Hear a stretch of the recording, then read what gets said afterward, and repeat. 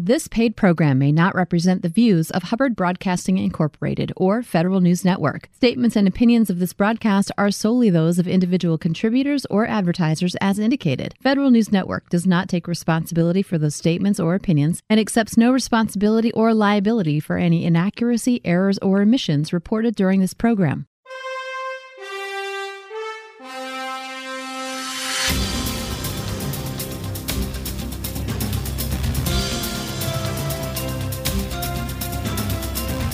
Welcome to the Business of Government Hour, a conversation about management with a government executive who is changing the way government does business. The Business of Government Hour is produced by the IBM Center for the Business of Government, which was created in 1998 to encourage discussion and research into new approaches to improving government effectiveness. You can find out more about the center by visiting us on the web at businessofgovernment.org. And now, the Business of Government Hour. Welcome to a special edition of the Business of Government Hour, the SPADE interview series on designing the future of defense and security. I'm Michael Keegan, your host and leadership fellow at the IBM Center for the Business of Government.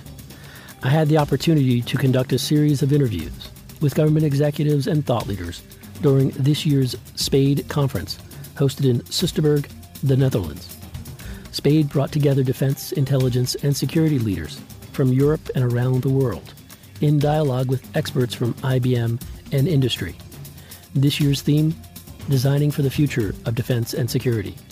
And it included a discussion on the growing importance of design for military organizations and the application of design thinking to address military challenges and innovations like AI.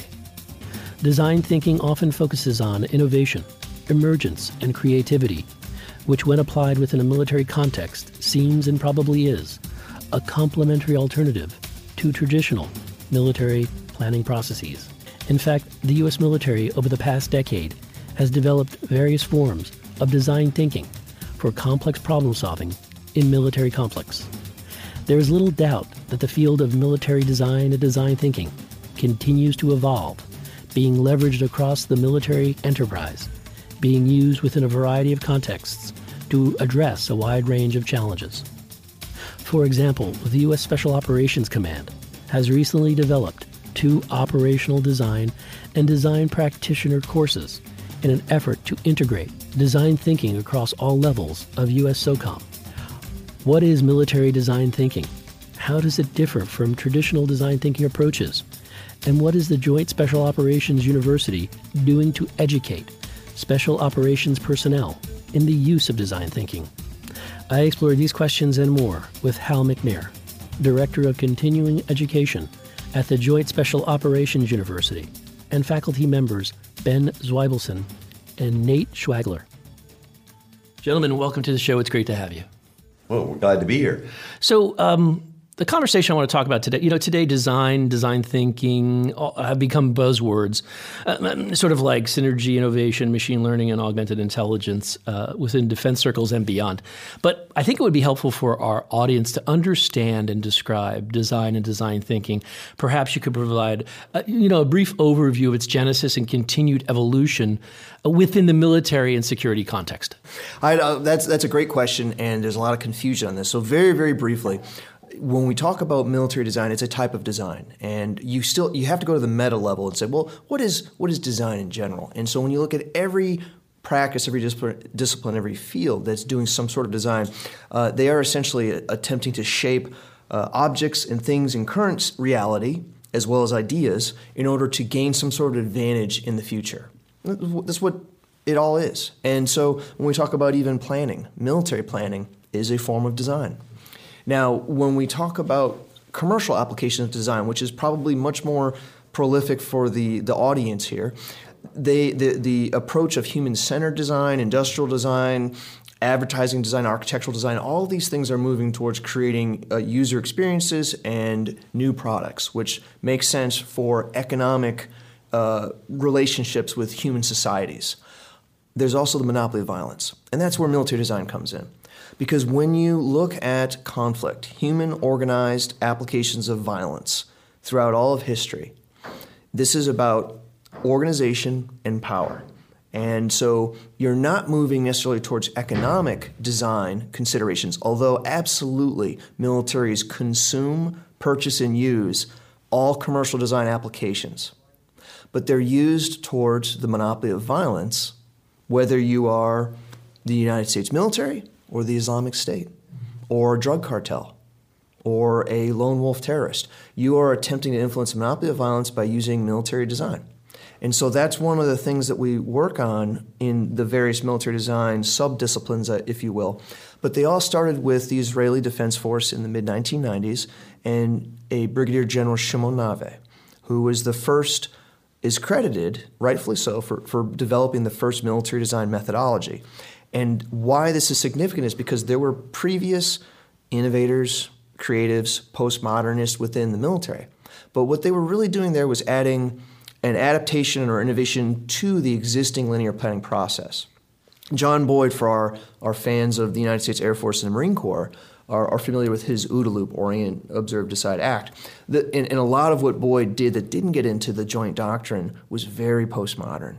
He was very much a visionary designer, but he was trying to enhance existing linear planning processes. What Nave did was different. Nave essentially said, I'm frustrated with all the things we do from the tactical to the strategic. I want to jettison, disrupt, destroy, and replace almost all of it with this new way of doing military design, of sense-making, of creativity, of experimentation. And so this is systemic operational design, which was done at a very high cerebral academic level. It was hard to translate, but the Israelis from the 1990s through the Hezbollah War of 2005 inspired other militaries, particularly the United States and the Australians, because where were we then in 2003 to 2005? We were getting bogged down in Iraq and Afghanistan, getting frustrated. Things weren't working. The planning, the strategy, the methods, the principles, the tactics, the doctrine was not working. We needed military design. And that's where it continued to foster. That's a great start. So, I don't know if either one of you other gentlemen have anything to add to that, but if you don't, I'd like to get into, Ben, you mentioned industrial design, human-centered design, and you did a wonderful job of explaining military design or giving the historical context. How is the theory and practice, how do they differ? And I think you alluded to the difference between them, but it might be more of the question is, how is military design uniquely different from industrial or human-centered? What I'll tell you from my perspective as a graphic designer and a military design practitioner is that there are going to be a lot of overlap in interplay between the methods, in that when you look at commercial design, you're going to have a process of some sort of making sense of yourself, your frame, and that's where empathy will work in. And empathy is utilized in military design. However, because of the significant relationship between societies, organizational form, and the application of violence for coercive activities in societies, we have to look at how we organize and why, which means that empathy is important, but empathy by itself it can almost become a single paradigm where we're kind of blind to, well, we believe something is good because of our societal values. And so if I empathize with another stakeholder during my design process, I might project my values and believe that empathy is applicable to something that doesn't work at all or is inappropriate. And so what military design is, it really focuses on, we've got to look at where our frames are and where they end. And where another stakeholder has a fundamentally different frame in this conflict environment, and that's extremely important for us to realize to gain opportunity. And there's a great example of this that General McChrystal provided in his book of Team of Teams.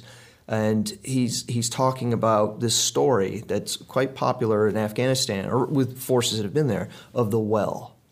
And so an organization, a military unit, descends upon a mountain village, and the women there are carrying water containers about a mile or so outside of the village to the well, and every day they're doing this multiple times a day. And so this military organization, with all of the non-lethal lines of effort that we have, the SERP funds, and all the things that we want to do that helps improve the security and the stability of Afghanistan, we're going to build a well. And we're going to build it in the middle of the village, and you get the engineers in, and there's going to be a ribbon ceremony, and the local male elders are all very excited, and there's the photos and the storyboards, and the well's dug, and everything is going great. And then the well gets sabotaged. And so this unit, using empathy again, assumes, well, must be the Taliban. Must be those dastardly villains, our enemy. And they are sabotaging this well. We will find them and get them, because now we've gone to lethal operations, which is what we prefer to do anyways. And so they provide ISR or surveillance on the well. And lo and behold, who do they find sabotaging the well? The women. Why? And what, can you guess why the women were sabotaging that well? They like the socialization of going to. Absolutely. That's a great point. And, I wanted to get a sense, in the most abstract sense, to what extent is design focused on using one's understanding of yesterday and today to create a different tomorrow? And how does doing this involve combining established ideas and practices with unexplored and novel ones? Great question, and it deals with emergence, which is really one of the most important elements of design. So one of the tensions is that the military, our decision-making methodology almost inevitably is an ends, ways, means, reverse engineered process. So we establish our strategic goals or even our tactical goal, and then we reverse engineer ways and means to that and establish, and there's a whole very pseudoscientific engineering language-fueled approach. And we can get into the philosophy of this, but what we tend to do is we have a single line going from today to tomorrow, and we're going to trudge and march along according to that plan. And the greater fidelity that we think we can get more information, more statistics, more description, it's going to lead to explanation. And in complex systems, it doesn't. Description leads to more description, but it does not lead to explanation. And that's something that's really challenging for military organizations that are really good at localized, tactical, and technological impacts in simple and complicated systems, but not complex or chaotic ones. And so one of the things that we provide in military design, Carl Weick, a sociologist, and we love using Carl Weick's work, he talks about the illusion, if you will, the frame, that we remember the past so that we can imagine the future.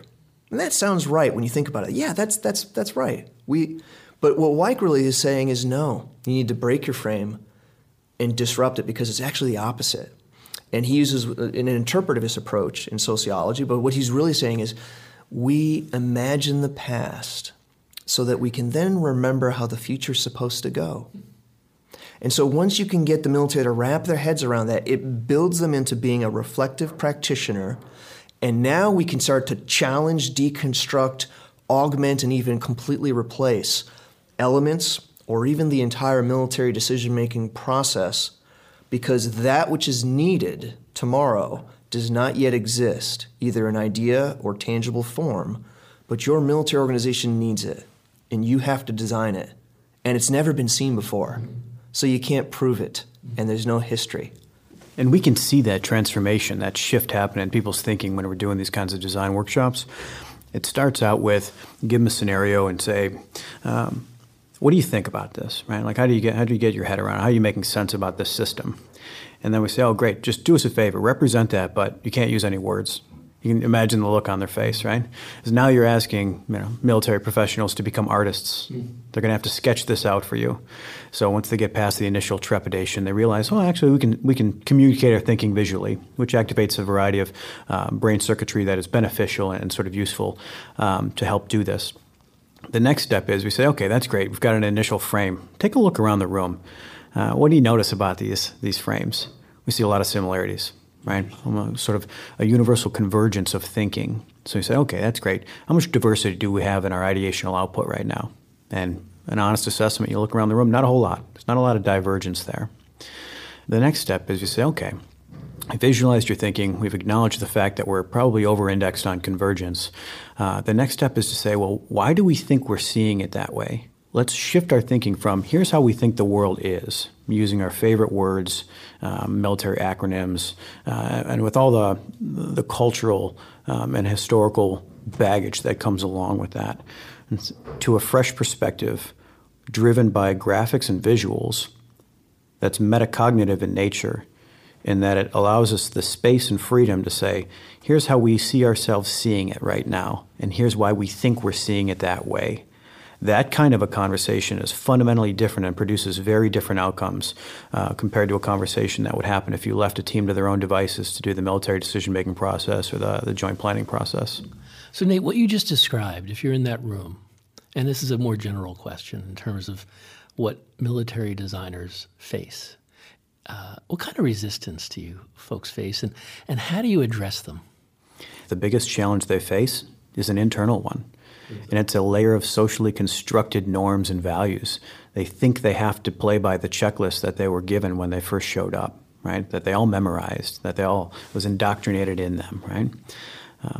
But what's interesting is over time they realize that, just because that's the way it was done before, it doesn't necessarily suggest that that's going to be the optimal approach going forward. And some just won't drop their tools. That's like wondering. No matter what. The professional military education system taught me this. It started with Clausewitz. It can't be wrong. And you guys are totally off. Mm-hmm. So I'm going to defend it. I will sit here and I will try to hold my own, and I'll defend it against you with these violent ideals that are trying to disrupt my whole universe. And some will never, a third of them will walk out of there going, oh, that was horrible. I mean, I'm kind of glad I know it so I can watch for those kind of people again.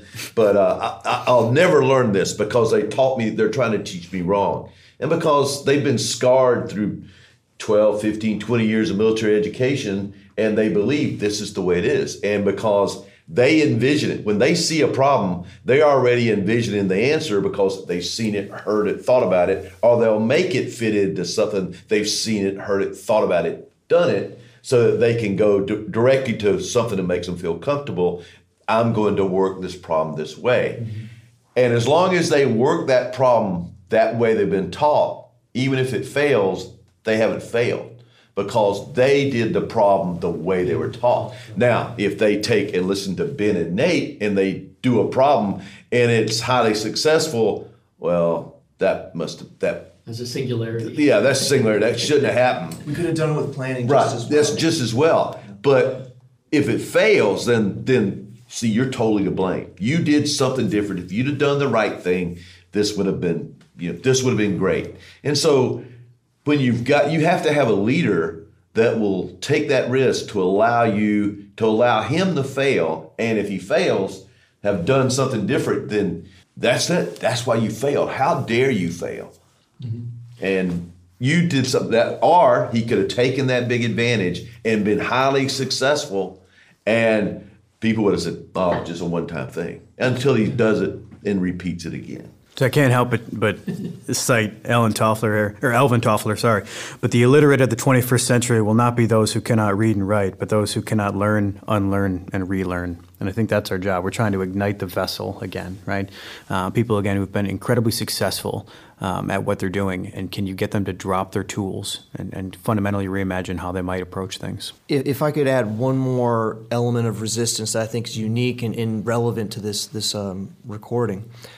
When we have people who become very experienced in design, a type of design, and you encounter military design, many commercial designers who've had vast experiences, whether using the Stanford D School, Horst Riddle, enterprise design thinking, the Rodham School, there's so many, RISD, UPenn, you name it. There's all these great, I went to a graphic design school in the University of Connecticut because I didn't have money for RISD.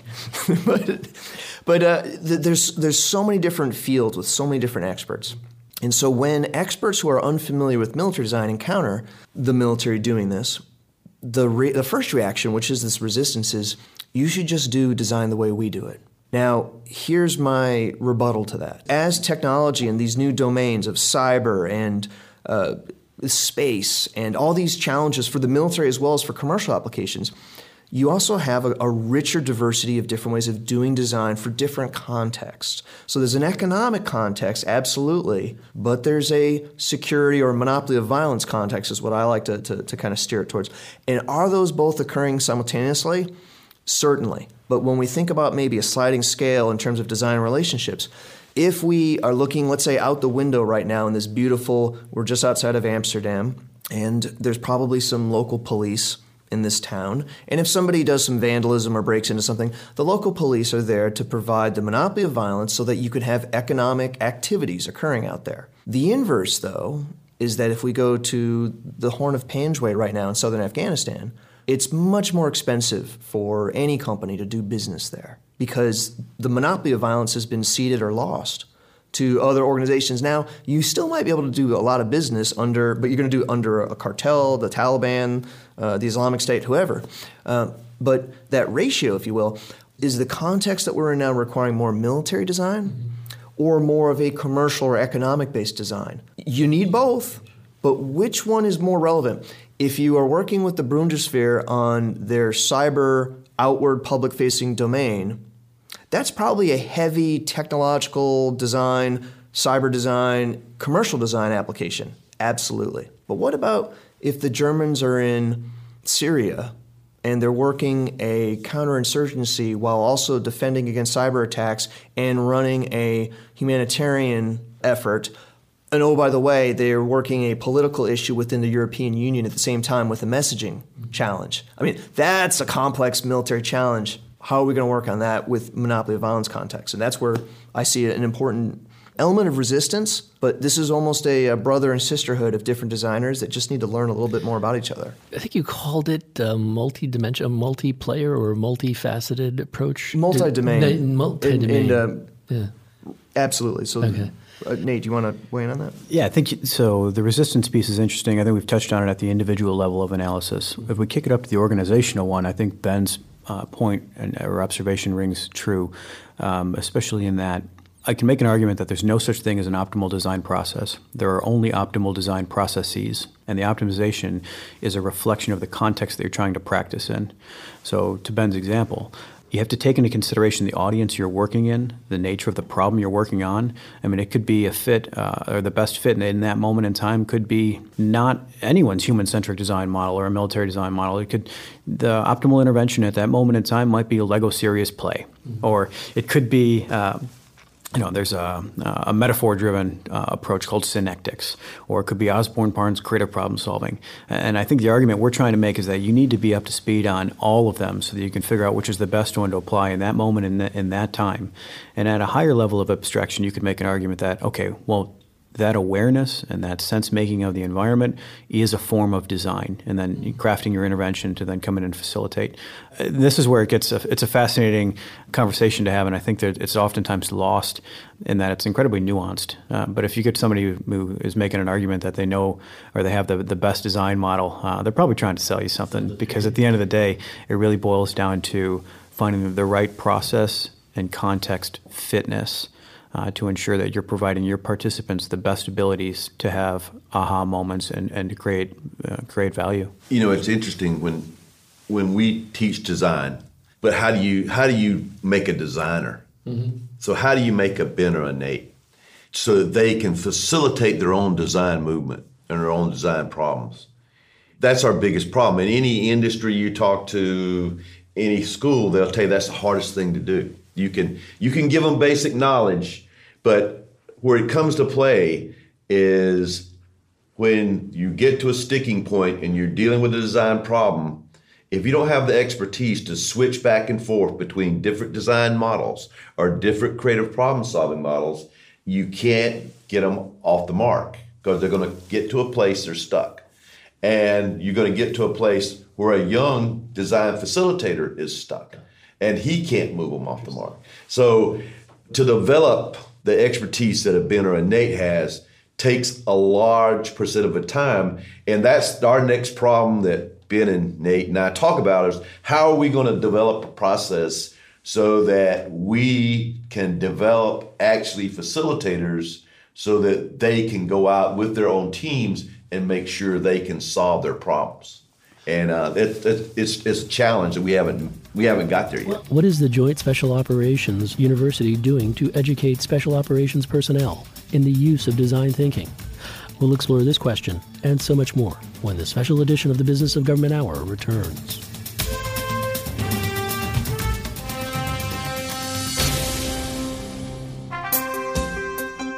The federal government can reduce costs while improving services by adopting private sector cost reduction strategies and technologies to achieve similar benefits in government.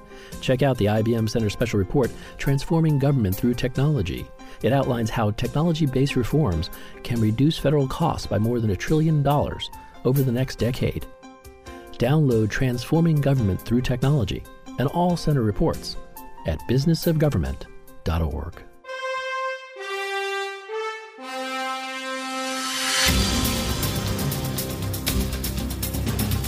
Welcome back to the special edition of the Business of Government Hour, the Spade Interview Series. I'm Michael Keegan, your host, and my guests today are Hal McNair, Director of Continuing Education at the Joint Special Operations University, and faculty members Ben Zweibelson and Nate Schwagler. I want to talk about what you're doing at the Joint Special Operations University in terms of developing, experimenting, and educating SOCOM and other military forces on the variety of military design concepts and techniques. What's going on? What are you folks doing? You know, it's an exciting time at Joint Special Ops University. And again, we are the education arm of the U.S. Special Operations Command. And our goal is to cognitively outpace our competitors. So we have to look at that, and we're looking at the whole range of special ops activities and missions that we have to educate for.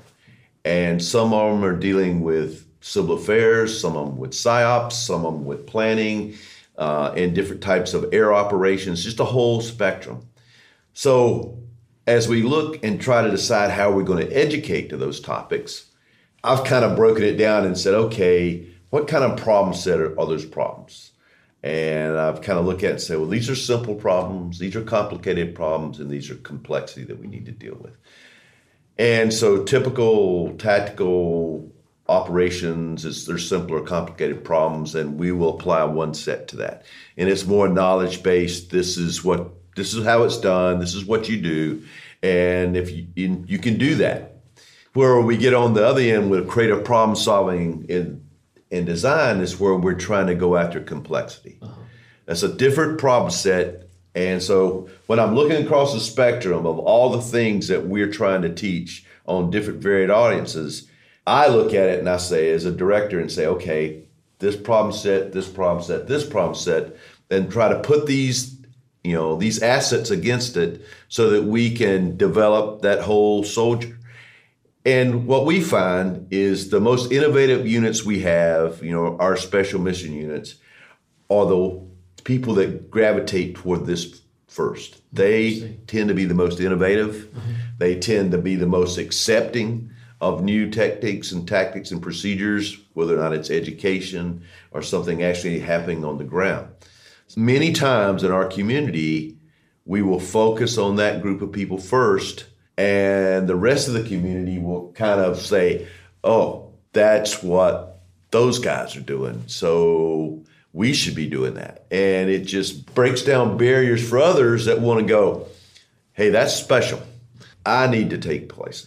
And before we get to the demand, because I want to talk about what you're doing in the States, but also internationally, because from our conversation, I find that fascinating what you're doing there. But are you looking, or is the program established in a way, from a content perspective, where you are cultivating the Bens and Nates of the future? The design ethos at JSOW has shifted over the past several years. And so what we once did, the metaphor I like to use is we used to be mountain climbers. And so a team would say, hey, we want to get up this mountain. And we'd be like, don't worry, follow us. We're gonna climb up the mountain. We're going to take you with us. You hold on to the rope. We're going to get you to the top.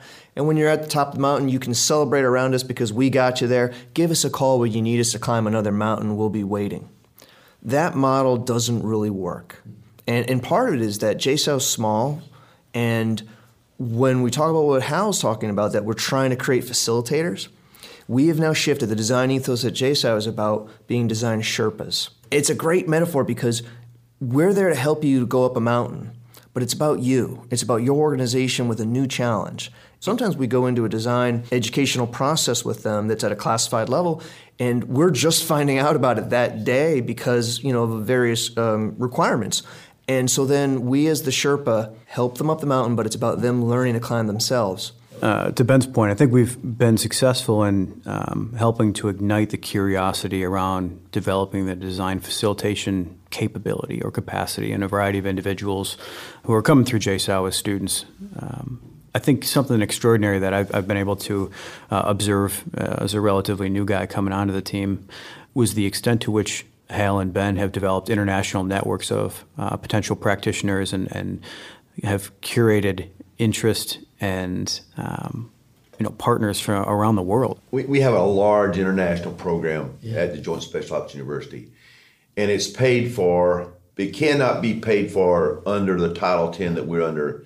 SOCOM cannot educate foreign soldiers. There's training money, but there's no education money. So money has to come from other sources to do it. The legacy of JSOW as an international educator, in special ops, is there. Oh, yeah. And it continues to grow. And then design comes along, and we're the only ones exporting design internationally. And JSOW is the envy of all our countries because you have found a way to operationalize education. There's an important distinction there between training and education, right? Yes. And that's actually a SOCOM, the mission of JSOW is not to train, and it's not to do staff work for units in SOCOM. All right, it's about education, which goes back to the Sherpa ethos. Yes. And we have a thing that says you train for certainty, you educate for uncertainty. So that's what we educate for. We educate for uncertainty. We educate, so that you will have this tool set that you can use when things are uncertain. Well, in the previous segment, what you gentlemen were talking about from a theory perspective is that you're questioning, and in thinking about the responses you might get from an international audience or a homegrown audience, is you're questioning their epistemology in a lot of ways. Absolutely. And with that, I'm kind of thinking, what are the biggest challenges and opportunities associated with design thinking? And I'd like you to focus it on the defense and military side, if you could. I love using movie references in what we do, and Nate and I we really can connect with the students. And if you remember the old movie Flash Gordon, when he rips the controls out of the row of Ming's planners, they all shut down. And that's how I feel when I unleash epistemology. But here it is that the essence of everything we do in our basic and our advanced design course revolves around working with gaining awareness, self-awareness of what is your epistemology, what is the paradigm. Because when we talk about epistemology and ontology, these are philosophical terms. And for those of the listeners who aren't familiar with that, not to get into the philosophy deeply, but ontology is what you know is and what is not. And epistemology is how we know how that knowledge is constructed. One of the examples that we like to use is the movie The Gods Must Be Crazy, where the gentleman throws the Coca-Cola bottle out the window and the tribe finds it and they're doing all these crazy things with it. It's because they didn't have an epistemology that the Western society gave them on what a soda bottle's for. And so when you apply this to war, and we look at very complex challenges such as unconventional warfare, cyber attacks, terrorism, let's look at beheadings. It's a graphic, gruesome, horrifying thing. And the epistemological answer from a Western paradigm, an Anglo-Saxon paradigm, whatever you want to call it, might be, well, that's a propaganda intimidation technique for et cetera. That is an approach there. But a different epistemology might be, well, what if, and this is a quote Rappaport, what if this enemy that we have, say in this case the Islamic State, what if they really believe that they're bringing about the end of the world?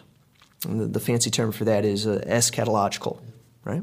So if you are a divine, messianic, eschatological organization, which means that you believe that you're here on the planet, it's divinely inspired, and you are there to trigger about the Armageddon, then each beheading that you do takes on a completely different epistemological mean or reason or purpose.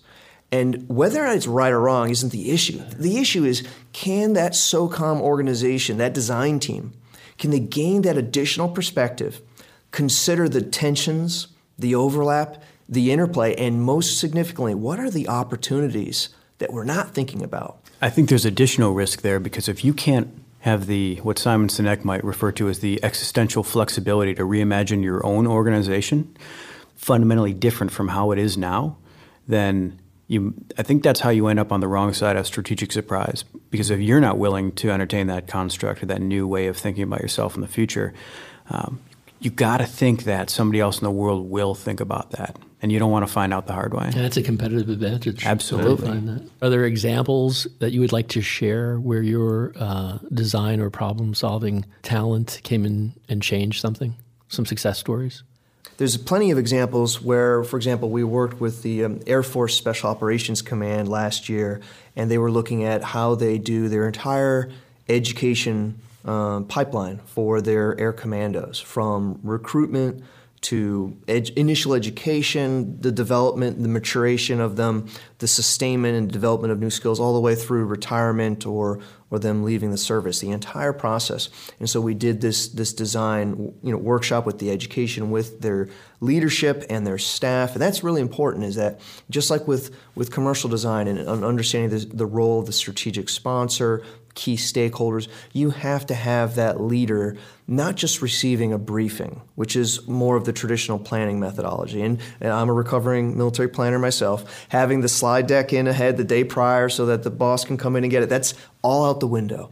And so what we do in this design process, and in this case, the Air Commando senior leader was involved in the design, having that discourse, having those debates, and we drop uniforms, we drop rank, we drop all these things. We disrupt the centralized hierarchy, if you will, or softened it, not because of a fear of lack of discipline, but you have to disrupt and dismantle some of these things to get those types of discussions where somebody says, "Sir, I think you're wrong, and here's why." And having those conversations. And so what resulted from that design enterprise of 5 days is they completely redid their entire educational campaign. And this year they unveiled the entire strategic vision, the campaign plan, all of the associated tasks and processes, and it all stems back to that design session. Another unclassified example with SOCOM headquarters was their future operating concept. And so they published this white paper document, very similar thing, but months earlier they had this design session with Nate and I, and we did it at JSOW with a small group, same type of thing. Now the white paper, if you read it, is not going to have those design metaphors, the things that are on the boards. And we still have, the images, and we shared it with them, and we do that. We take the photos and we give it to them because they want to return to it. But it's not in there. It's above the paper. It's in that epistemological element of why did they write the white paper and talk about the strategic vision for the future operating concept the way they did? I think there's a significant opportunity for return on investment when you start applying tools that work really, really well out in the marketplace on yourself as an organization to become truly what Ben would describe as a reflective practitioner. And can you scale that up to the organizational level where you now have a learning organization, going back to the ultimate objective, to, as Hal mentioned, to cognitively outpace the competitors. What is the future of the military design movement? We'll explore this question and much more when the special edition of the Business of Government Hour returns.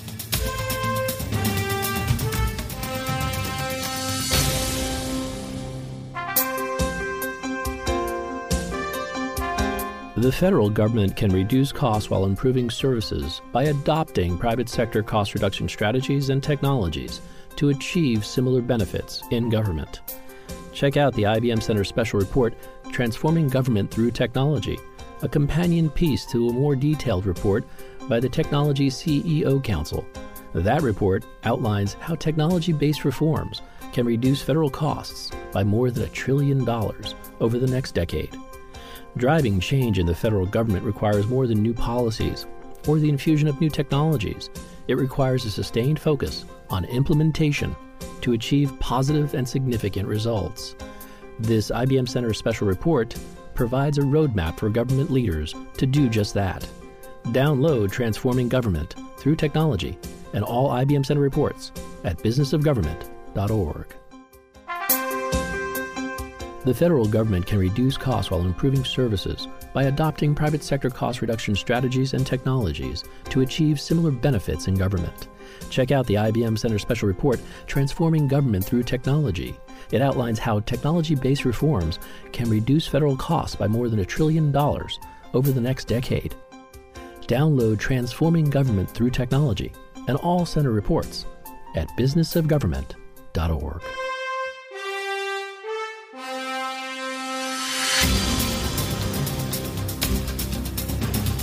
Welcome back to the special edition of the Business of Government Hour, the Spade Interview Series. I'm Michael Keegan, your host, and my guests today are Hal McNair, Director of Continuing Education at the Joint Special Operations University, and faculty members Ben Zweibelson and Nate Schwagler. Before we move on, because I have a couple more questions for you, gentlemen, could you just tell me a little bit about yourself, your career path, just so for our listeners? How would you like to go first? Yeah, I'm a retired Special Forces officer, Green Beret. I spent 22 years in the military. When I retired, I was out for like a year, and then I got a call to go to work for what became JSOW. And because I had a joint background and they were moving into joint warfare and joint education, and I've been there ever since. So I'm the original plank holder of JSOW and the longest standing member of JSOW. And I got one more year to do this, and got another challenge coming forward for the next year. But it's the great thing about it is the guys and gals we work with. It's just the same people we grew up with and worked with in special ops the whole time. And, Nate's not a special operator, but he's got the heart and soul of one, and so has Ben. And there's no, somebody asked me last night, said, Hal, what does it take to be a special operator? And I said, it's very simple. You got to be extremely physical. I said, no, you got to be too dumb to quit. Interesting. Because if you were real smart, you wouldn't do this. If you were contemplating it, you go, no, this is not real smart. I shouldn't do it. So I'm always laughing. You're just too dumb to quit. You just keep moving and keep doing, and you'll become a special operator. But you never would have thought it that way, but that's funny. So my perspective on it. Ben? So I'm Ben Zweibelson. I'm a failed oil painter, and so that's really my origin into why I'm sitting here today with you. Is that I went through my childhood all the way through my early adulthood as kind of an artist, a creative. Didn't really fit in and had no interest at all in having the man tell me what to do and join the military. And fast forward to my good friend Garrett, who works for IBM, took me to the Somerstown Fair in Connecticut, and I had no money and no family at that point, and I had to pay for college. And someone was saying, 1 week in a month, 2 weeks in the summer, join the Connecticut National Guard. And so that starts this other strange adventure, which has quite a bit of failure in it as well. But I ended up in the infantry for 22 years, and along the way, I went to the U.S. Army School of Advanced Military Studies, which is kind of an advanced level planning school for operational level and a little bit of strategy, but mostly at the operational level of war. But there was where I met Shimon Nave and several other military designers, and that's where I got exposed to this. What for me had been graphic design as an undergrad. And along the way, the military kind of said, hey, we really like the pretty pictures you make. You make good slides. You're back on staff again, which was terrible. And then suddenly I'm in this environment where, no, you can use military design to do all those things that previously got you in trouble. And it still got me in trouble anyways. But luckily I landed at JSOW with Hal, and now I'm finishing my doctorate in the philosophy, essentially, of military design. And applying it here has been an incredible opportunity to serve my nation, even though I'm retired and I'm now serving in the capacity of a contractor, but still being part of it. And I think that's also what really inspires Hal as well as Nate, our interactions with the military and special operations in particular, and being able to provide this type of creativity and education and seeing them run with it. That's truly so gratifying, and I'm lucky to have this job. I'm Nate Schwagler. I've been obsessed with creative problem solving since I was a little kid. I always felt like there was an opportunity to go around the system, to bend the rules, and most of the time I was right. The rest of the time I got whacked on the side of the head. And I think over time you try to reduce the frequency and the velocity with which you get whacked, but you don't stop thinking that way. And through a series of life events, I ended up finding my tribe at the International Center for Studies in Creativity, a niche Master of Science degree in creative problem solving at SUNY Buffalo State. And I immersed myself in the literature there and found what was really what I'd been looking for my whole life.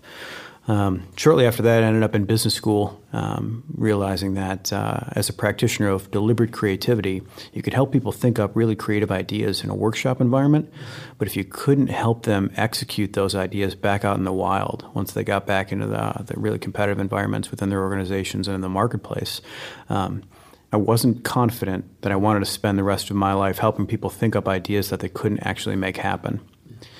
And I thought to myself, well, who can make that? Who really is good at taking the future and pulling it back into the present and manifesting it right now?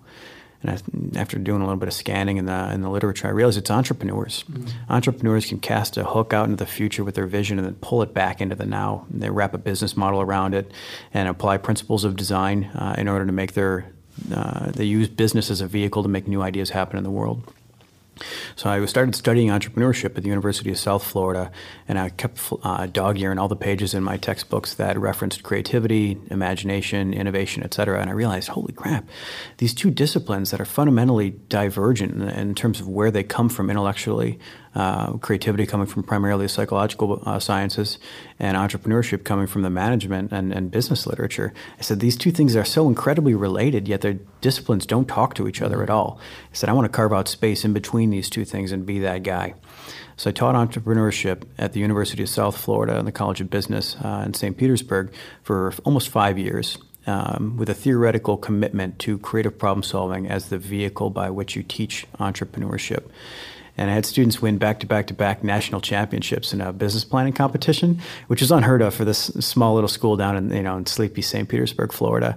And it was funny because the designers of the competition thought it was so anomalous that they would have won 3 years in a row that they changed the software thinking that we had hacked the system. So shortly after that, I get an opportunity to walk across the street and start running similar programs that I had been teaching to the undergrads, but for corporations, and to do so through the lens of Salvador Dali. St. Petersburg, Florida has the largest collection of Salvador Dali's artworks outside of his hometown in Figueres, Spain. And the Dali Museum and I entered into a partnership where we ran a corporate creativity and innovation services laboratory. So we sold creativity as a service to corporations using Dali's paintings to help people reimagine the ways in which the world might be. He could put 10 layers of reality on the same canvas, and 10 people will look at it and see 10 different things. And I said, that's exactly how diverse teams of people need to come together and think about complex problem solving and complex systems management. So one day I got an email from this guy named Ben Zweibelson from U.S. Special Operations Command saying, hey, I found you online and I'm really curious about what you're doing. Can I bring a team over and visit the museum? And I said, absolutely. In preparation, because I don't know anything about U.S. Special Operations Command, can you send some literature? I'd love to read up. So he sends me a couple of his publications. I read them, reflected on them for a little bit, and I said, wow, this guy's really sharp. This science of military design and this philosophy of design applied in a military and security context is fascinating. So he showed up with the team, and we had kind of a nice discussion and site visit at the museum. And then Hal and Ben invited me to come over to the Joint Special Operations University and give a lecture to the faculty and staff. And from that point on, it's been a match made in heaven, in that it hasn't felt like work a single day. And, in government, I don't know if that happens very often. It's fascinating. I mean, we're here at Spade 2019, and I think, but where I was going with this is that you've participated in panels, you're engaging at Spade 2019 on this subject and its application, and maybe the previous, would you share with me some of the key insights you've gathered from the panels or the, whether you engaged or participated in them, or what'd you get out of it, and how is it going to help you do what you're doing? We're always interested in design and what other people are doing in design. And we got to sit with Adam, there, who's talking about the most probably complex design problem with AI that anybody has, and to listen to Adam and to watch Adam with these two designers get together, and it's just like, they're like old friends that found each other, or old dogs or something. But it was great. But then for us to listen to everybody else talk about AI and what the confusion I see and what the differences are between what machine learning is and what we actually do in machine learning and what AI could be but is not right now is fascinating to me. And because you couldn't get a standard definition that whole time period of what, and I really think Adam had it. And so we're interested in that because that's the next thing that we want to make sure that the special ops community understands what they can get with it, what it can be in the future. As Adam said, how it, throughout history, takes man 25 years to really take an innovative issue, a piece of equipment, a concept, and develop it. So if we're 5 to 10 years away from AI and then we're 25 years before we maximize it, I mean, what can it be? And maybe it won't be that long now. But that was what was critical to us. And we'll take that back. We got a Rolodex of people that now we'll bring to U.S. Special Operations Command. We'll first educate our senior leaders and say, this is what you're really talking about. You see this shiny thing, this is what it is. And then we'll start to educate, our staff below and their staffs so that they understand, so that they're starting to prepare for, I can do this with this. I can eventually imagine what I can do with AI. And then, again, we're just cognitively trying to outpace our competition by getting that in there, give them that tool that they can use. And that's what we're going for. One of the things that I encounter quite regularly using design and talking with military organizations about machine learning, human-machine teaming, this notion of artificial intelligence and robotics and kind of those types of relationships is there's a fixation right now on lethality and on very kind of objective approaches to kill chains and Skynet and Terminators and all these different things that entertainment is shaping and perhaps misshaping the imagination. And what really excited me when I first met Adam Cutler was he immediately went in the exact direction that Nate and I and Hal have been working on in design with talking about these things, which is the irrational, the subjective side, the love, compassion, friendship with these systems. And what are those complex challenges there? Because the killing part, frankly, is quite simple. It's almost oversimplistic. And that's not necessarily the real challenges here for the next generation. The real challenges are going to be what Adam talked about in the panel. And I love Star Wars references, of course. We've got to go back to movies. And he's talking about the relationship between the characters and the droids. When one of the characters in one of the more recent Star Wars movie embraces BB-88, I think his name was, a little round one, I always remember Luke Skywalker talking with the tech people about R2-D2 before they load him back into his X-Wing and he's about to go on the run. They go, hey, your Astro tech is really beat up here. Do you want a new one? Oh, no. Me and that R2 unit, we've been through a whole lot together, right? This is something that is irrational, but it's essentially absolutely human. And it goes to empathy, it goes to epistemology, ontology, our frames, awareness, compassion, violence. Monopoly of violence is going to always be and has always been throughout human history an oscillation between human compassion and human violence. And when we look at our pets, with how we treat animals. Some animals we slaughter for food, and some animals we keep as pets. For us to not think that machines and the human-machine teaming is not going to have absolutely significant elements of that on the battlefield, we're setting ourselves up for failure. And so how can we reshape that for what we need to think about for 2030, for 2040, and 2050 with these human-machine teams? And what are the new challenges that special operations teams may encounter where we don't have ramp ceremonies for anyone but human beings right now and working dogs? And that's significant. And we talked about this yesterday at the panel. But when will there be a ramp ceremony for a piece of technology? Because it's been bonded to us or we've bonded with it at that level. And then what do you do for that team? That's a new challenge. There's another question, too. Are we taking the concept of a ramp ceremony and applying it just because it's the frame that we're used to and coming from? Or will there be a new version of something like that for artificial intelligent agents? Mind blown. I didn't even think of that. When I think about it, I'll try to build off both Hal and Ben's comments. if I were tasked with designing the most resilient organization, because I think we're in an era of so much accelerated change to the point where you can't predict what's going to happen. Back to Ben's comment about emergence. You don't get to know ahead of time anymore. So the optimal strategy seems to be having the most agile and resilient organizational structure and form that you can. And if I were tasked with doing that from scratch, it would have to be a network-based solution. The smartest people in the world don't work for you just by raw power of numbers and intellectual mass that's out there, right? So the optimal strategy is to actually have good, effective working relationships, collaborations, partnerships, et cetera, with the sharpest people from fundamentally and radically different backgrounds than what you have in your organization. Diversity is the play. And I think that's part of the benefit of being here is we're able to connect and engage with thought leaders from a wide variety of organizations who are operating at the highest levels of their domain. So the chief information officers and security experts from industry, from military, from government, all in the same room at Spade. And you just can't get there anywhere else. And we're the only military education element here. We're the only university here. That's right. Well, thank you, gentlemen. This has been a great conversation. I really appreciate your time. I know you've been busy.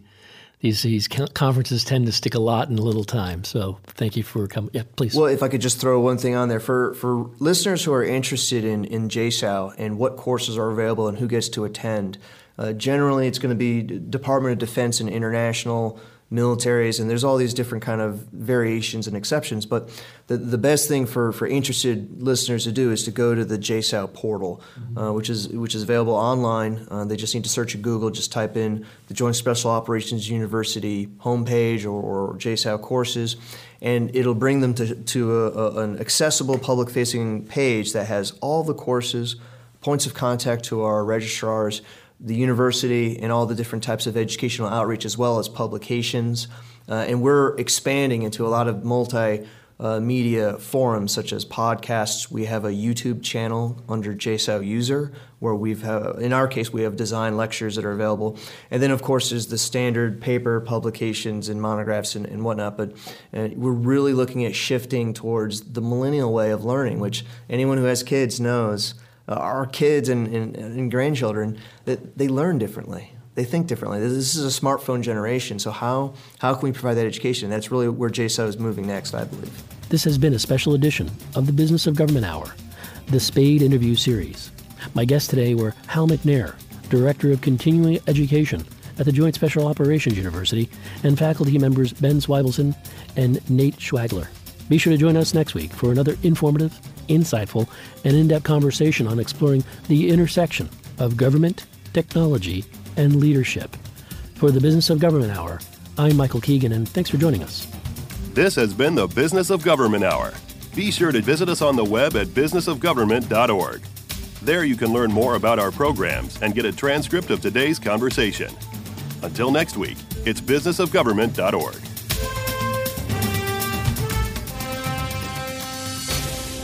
Military robotic autonomous systems and the promise of 5G technology. Join host Michael Keegan for a special edition of the Business of Government Hour, a two-part show exploring innovation in a military context and the implication of 5G technology. Michael welcomes senior military leaders from the Royal Netherlands Army to discuss their use of robotic autonomous systems.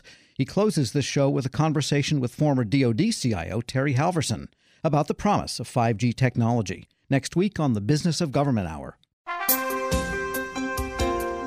The latest edition of the Business of Government magazine delves into a diverse set of topics and public management issues facing us today. Hi, I'm Michael Keegan, the editor of the Business of Government magazine, and with each edition I present the leadership stories of a select group of public servants and complement their frontline experience with practical insights from thought leaders, merging real-world experience with practical scholarship. Check out the latest edition of the Business of Government magazine and find out. Download or order a free copy at businessofgovernment.org.